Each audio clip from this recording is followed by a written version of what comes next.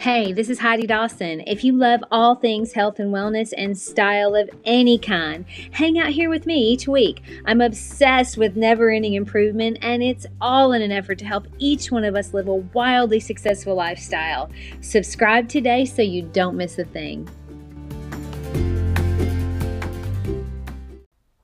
Hi, guys. Welcome to episode 196 of the Wildly Successful Lifestyle Podcast. Thanks for being here. You know, I'm always grateful that you're here. Okay, now, I'm not sure how many of you guys have fur babies. And by fur babies, I mean dogs or cats or ferrets or hamsters, whatever. But if you take them to the vet very often, you know what I mean when I say they're like having a child. Now, I don't have children, but it's what I imagine it'd be like. I mean, it's as expensive to take them to the vet as a human to the doctor. But we love them, so we do it anyway. So Kinsey, our little Yorkie, who seems to always have an allergy issue or a tooth issue or eyes, you name it. Finally, so my husband decided we're going to get her own insurance. So he does some research and he finds the right one, and now we have insurance for Kinsey.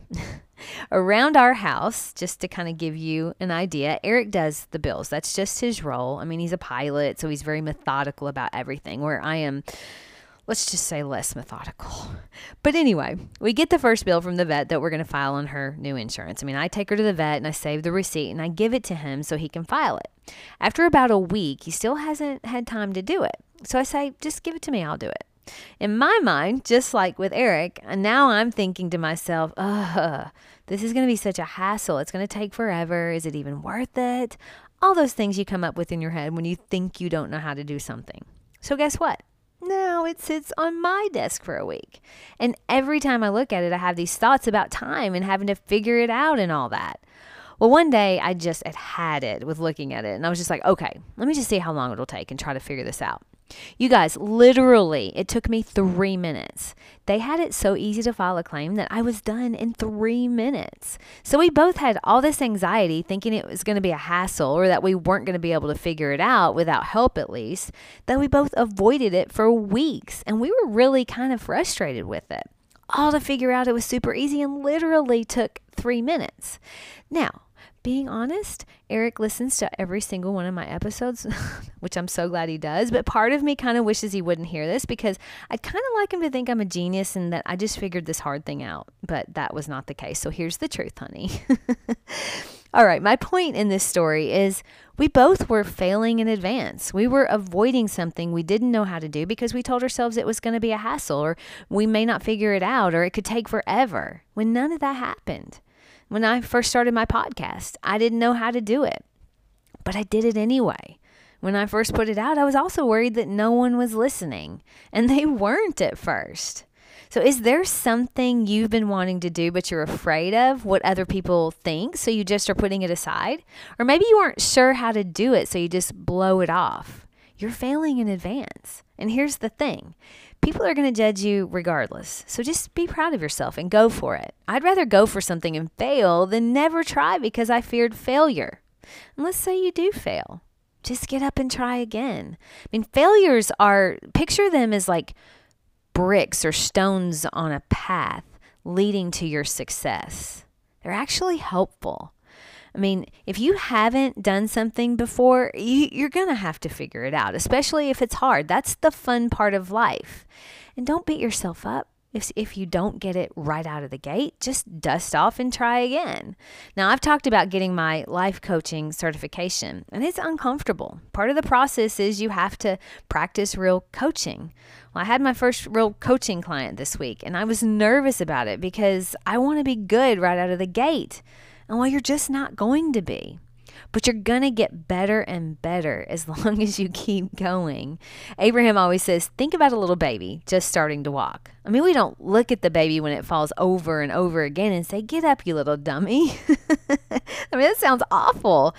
But we don't say, well, it's never going to happen. Look how awful you are at attempting to walk. Of course we don't. Thankfully, babies are super determined to get their mobility so they can wreak all the havoc they want. So they absolutely never quit until they succeed. And then they get real good at it. And they just keep doing it over and over, and the repetition makes them excel at walking, and then that leads to running. And if it's their desire, maybe they even eventually become a dancer. But none of that's possible if they stop trying, or if they're so afraid that they never even start. When you don't even try, you fail in advance. And all those possibilities, well, that's what they'll keep being, simply possibilities.